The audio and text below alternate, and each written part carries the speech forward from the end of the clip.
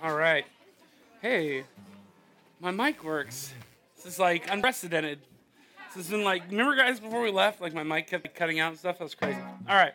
Well, at least it's not like that tonight. So tonight I want to talk to you guys about my friend John. There's a picture of him up here as we are diving back into this series in 1 Thessalonians.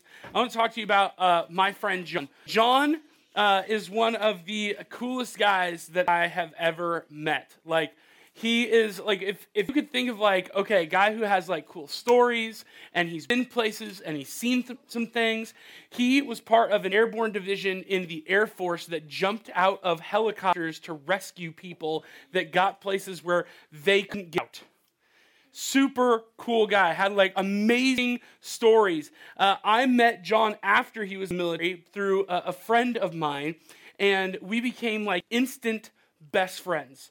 I mean, like, we're talking like my wife would go down to Southern California when we were living in the Bay Area, and she would go down and take the kids to go visit grandparents and stuff. And John was at my house every day.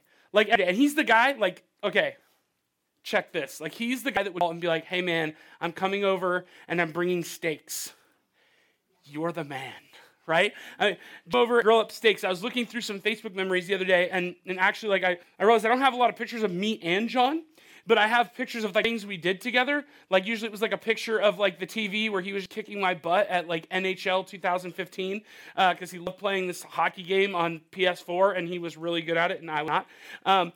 And so he would come over and he'd bring the game, we'd play, and then there's these pictures that I saw and he was making these steak kebabs and he said, my grill game is strong with my man Curtis. And I was like, oh, I love John. Like, I had this cool memory of John. And John was also an amazing youth leader in our student ministry at my church. Like, he worked in a middle school program and our high school program, which means he was there 2 nights during the week because we went on different nights. And I remember we were doing, so Black Ops, I'm sorry to say, you guys were not the first group that I've ever done Black Ops with, but you guys are my favorite group that I've ever done Black Ops with, okay? All right?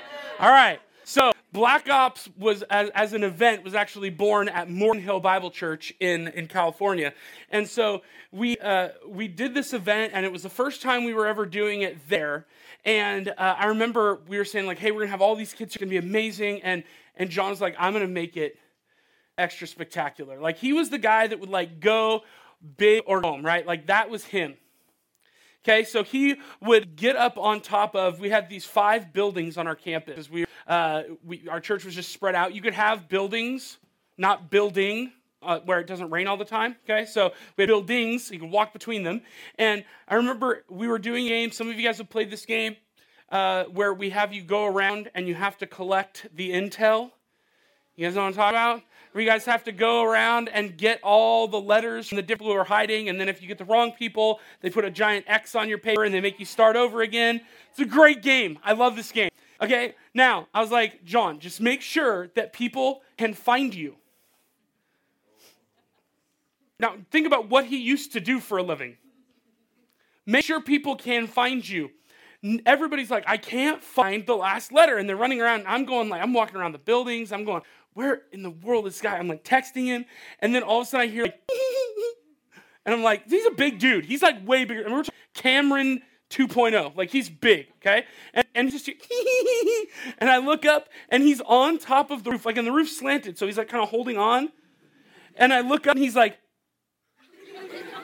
right, big bearded, burly dude up on the roof, and I'm like, dude, no one can find your letter. And he's like, okay, I'll get off. And still like 2 kids found his letter after he hid, okay? But super cool guy, veteran, best friend, just an awesome guy. And then my wife and I were on the retreat, this pastor's retreat, right? And I get home, my wife and I went home early, and I get home early before the other pastors. I'm the only pastor in the office, and I get this phone call. And somebody that I don't know has gotten a hold of me and said, hey, I know you're good friends with John. I want to let you know that last night, John passed away. And I remember, like, I was standing in my office, and I just remember this moment of, like, intense grief that hit me. And I remember, like, hitting my knees, just crying. And I remember I called his dad, because I was like, it's true. It's not true. So I'm going to call Paul, and everything's going to be fine. Because I don't know who this person is that called me. Could be just a joke, maybe a misunderstanding. They don't know. And so I called Paul, and sure enough, he told me last night John was killed. And I didn't know that it was going to be the last time that I was going to see John here. And I wonder when we come against things like this, like what do we do? If we're followers of Jesus, what happens? I mean, have you ever lost someone?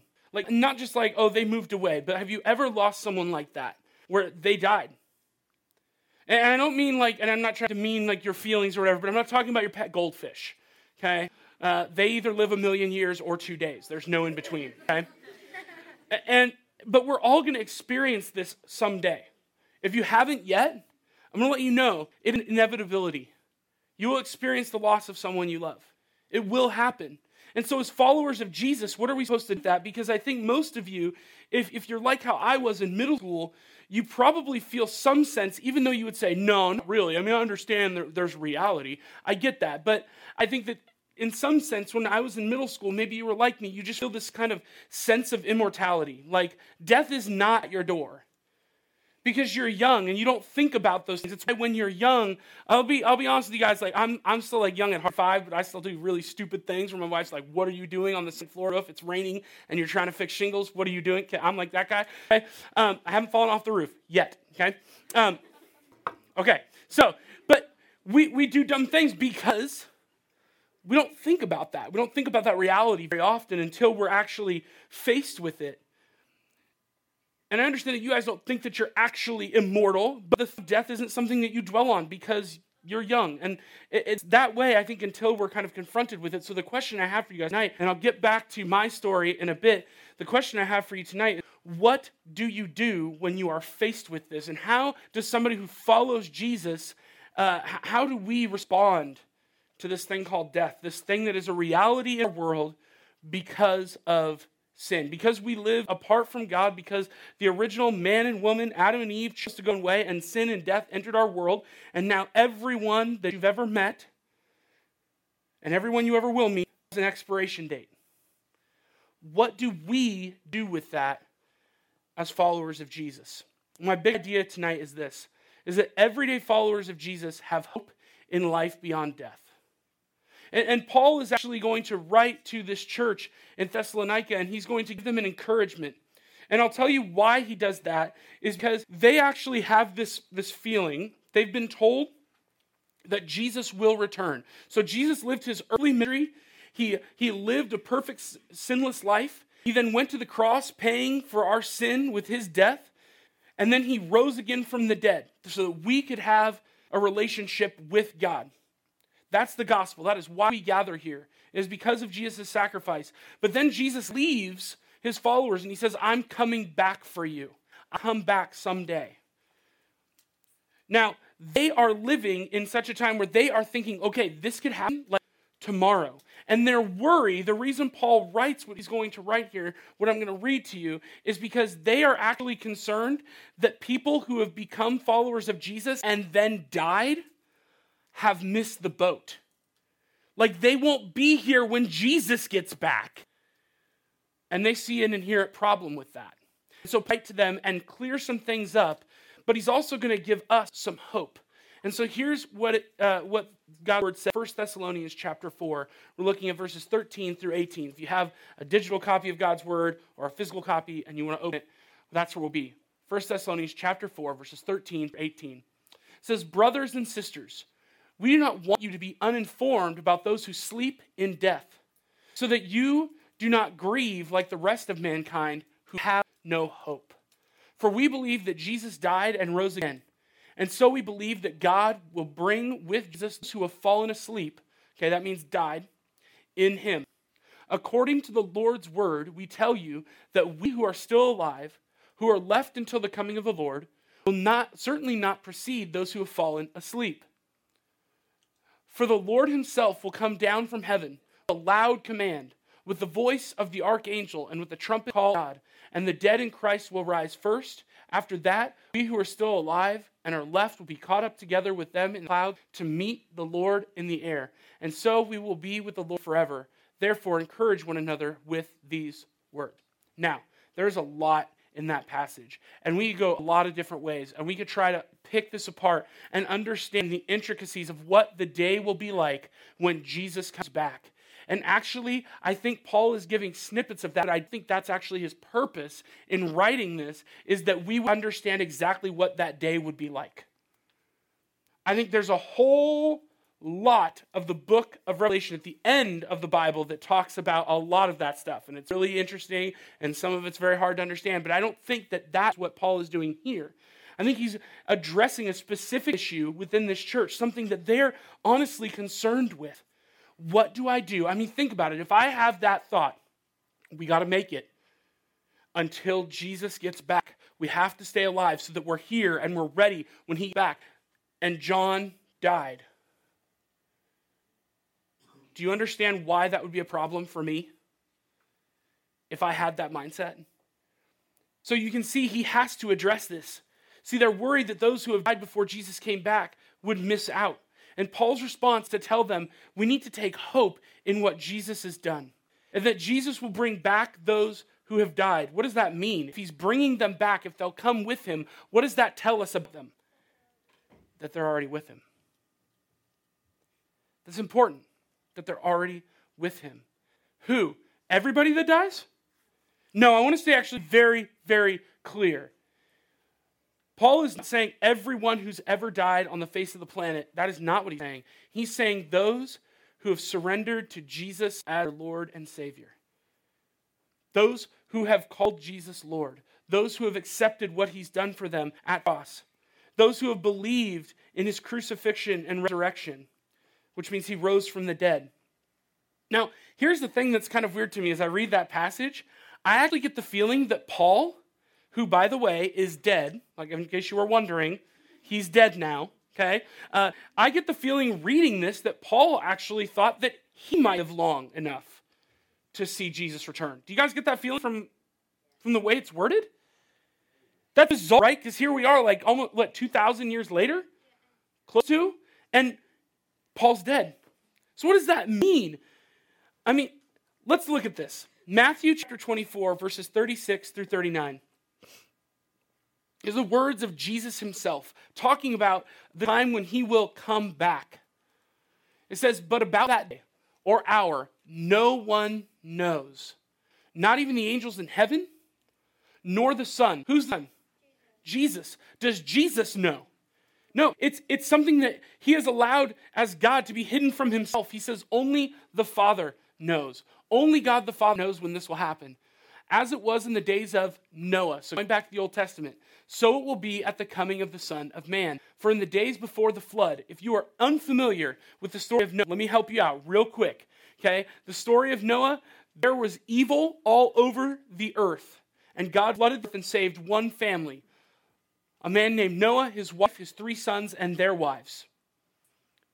Now, God didn't say, this is when the storm is coming. He just gave him instruction to be ready. In the days before the flood, people were eating and drinking, marrying and giving in marriage, up to the day that Noah entered the ark.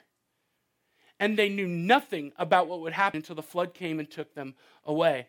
That is how it will be at the coming of the Son of Man. See, Jesus says that his return is not even known to him. It's only known to the Father. So it's actually not crazy for Paul to think, you know what? I need to live my life in such a way that it could happen tomorrow. I need to be ready. I need to live this way. I think Paul fully anticipated that it might happen in his lifetime. That's not crazy. See, because Jesus could have meant next month. Like, how crazy would it have been if, we wouldn't be here talking, but how crazy would it have been, right, if Jesus said, hey, guys, I'm coming back. You don't know when. The angels don't know when. I don't know when. I'm going to prepare a place for you. I'll be right back. And then Jesus came back in a month. That'd be crazy. That was just the end of the world as we never would have known it, right? So, the fact that you exist is good, right? This lack of knowledge on time frame should move us to do something.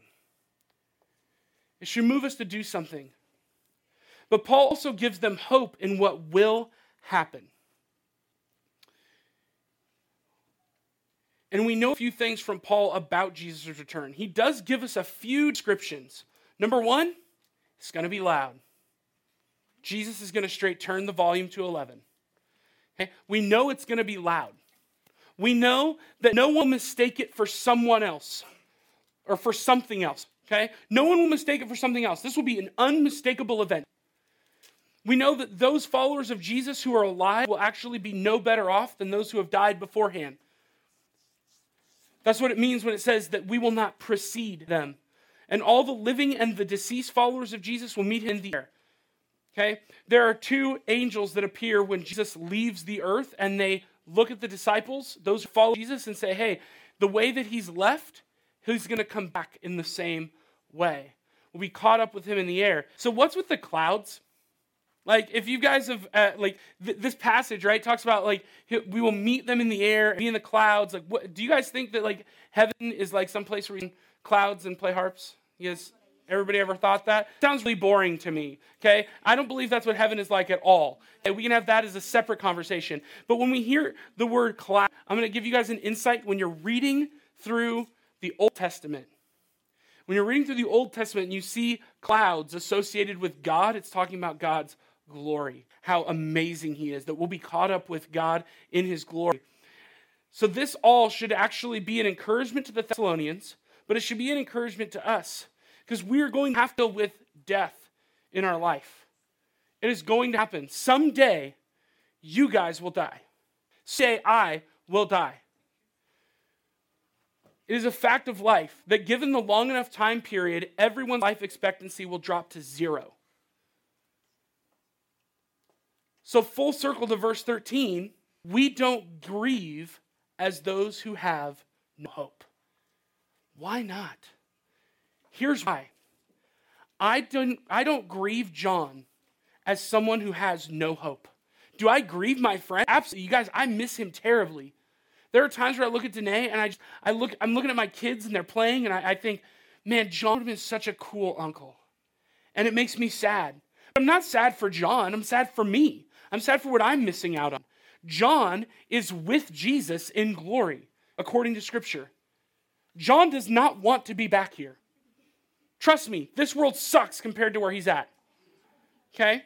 I don't grieve as someone without hope. I grieve as someone with hope. It means I miss him myself, but I'm actually not sad for John. I don't think, oh my word, there's no hope for him.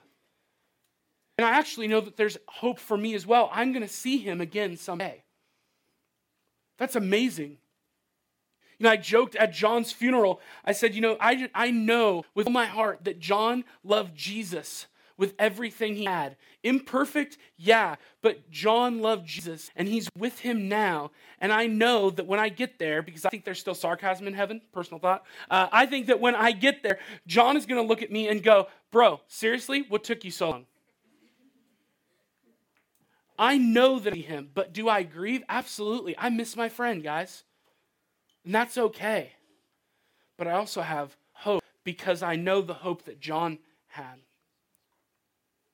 Now, we don't grieve other followers hopelessly. That's what I want you to know here. We don't grieve other followers of Jesus hopelessly or without hope.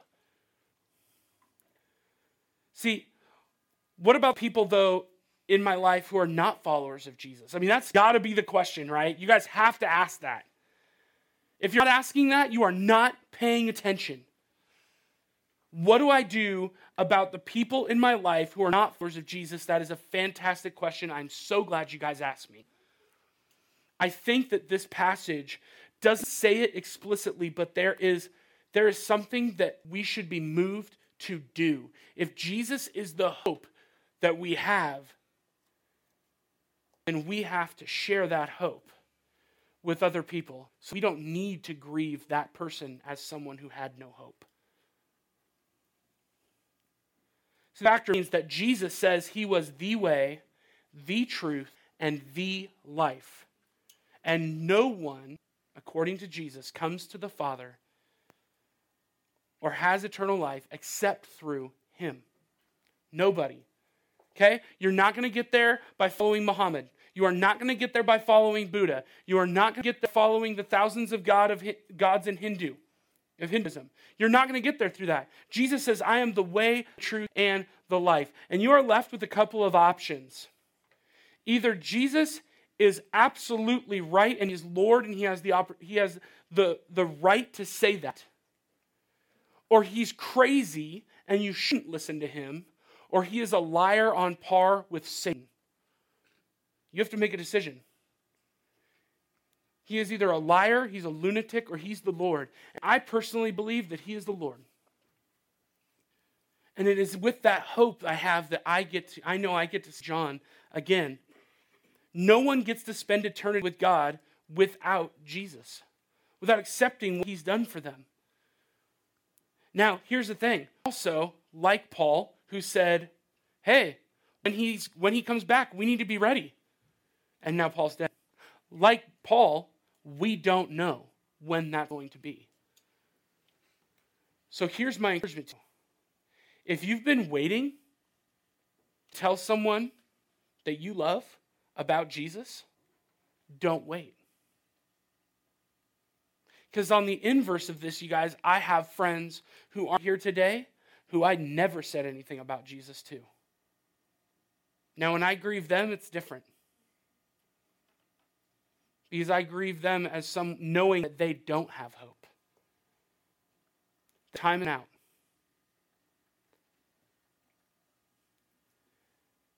We don't know if we will be here tomorrow.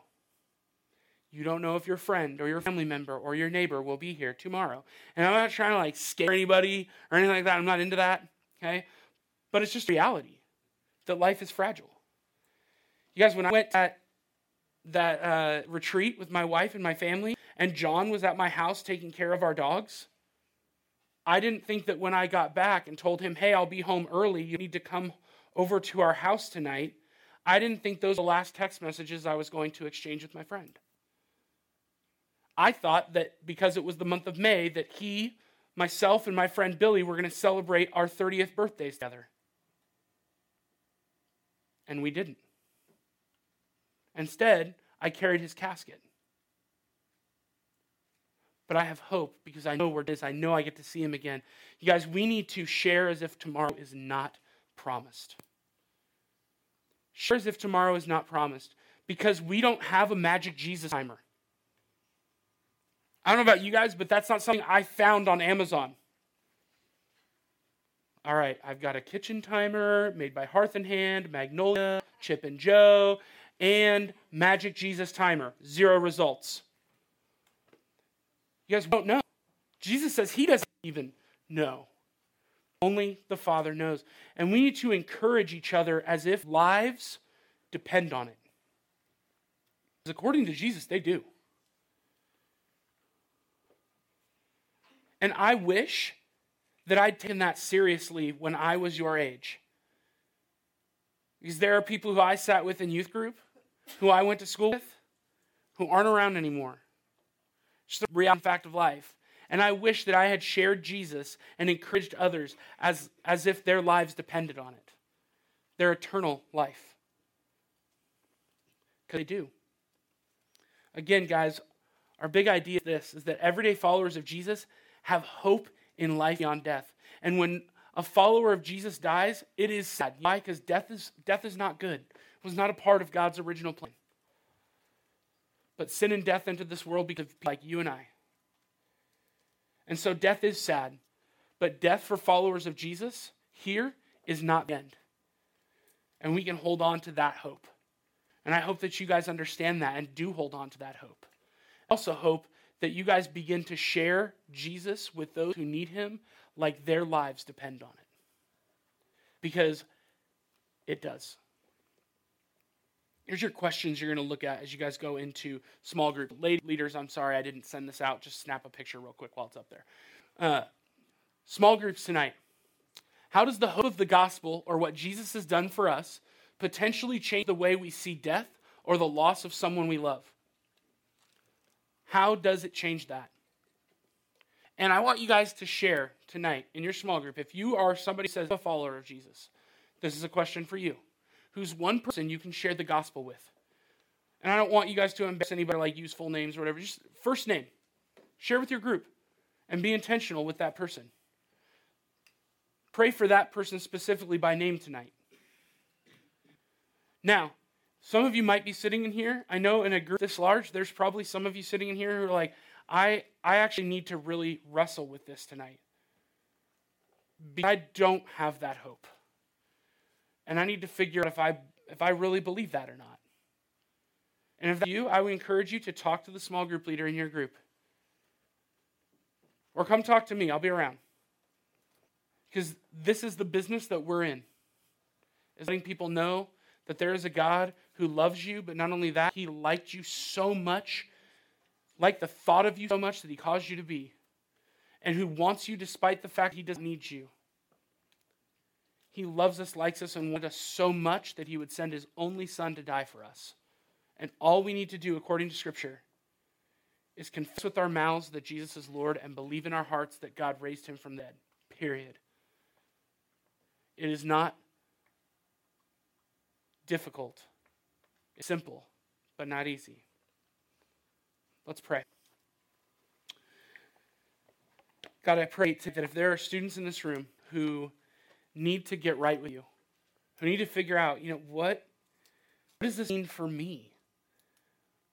Do I have that hope that Curtis is talking about? God, I pray that they would do some business with you tonight.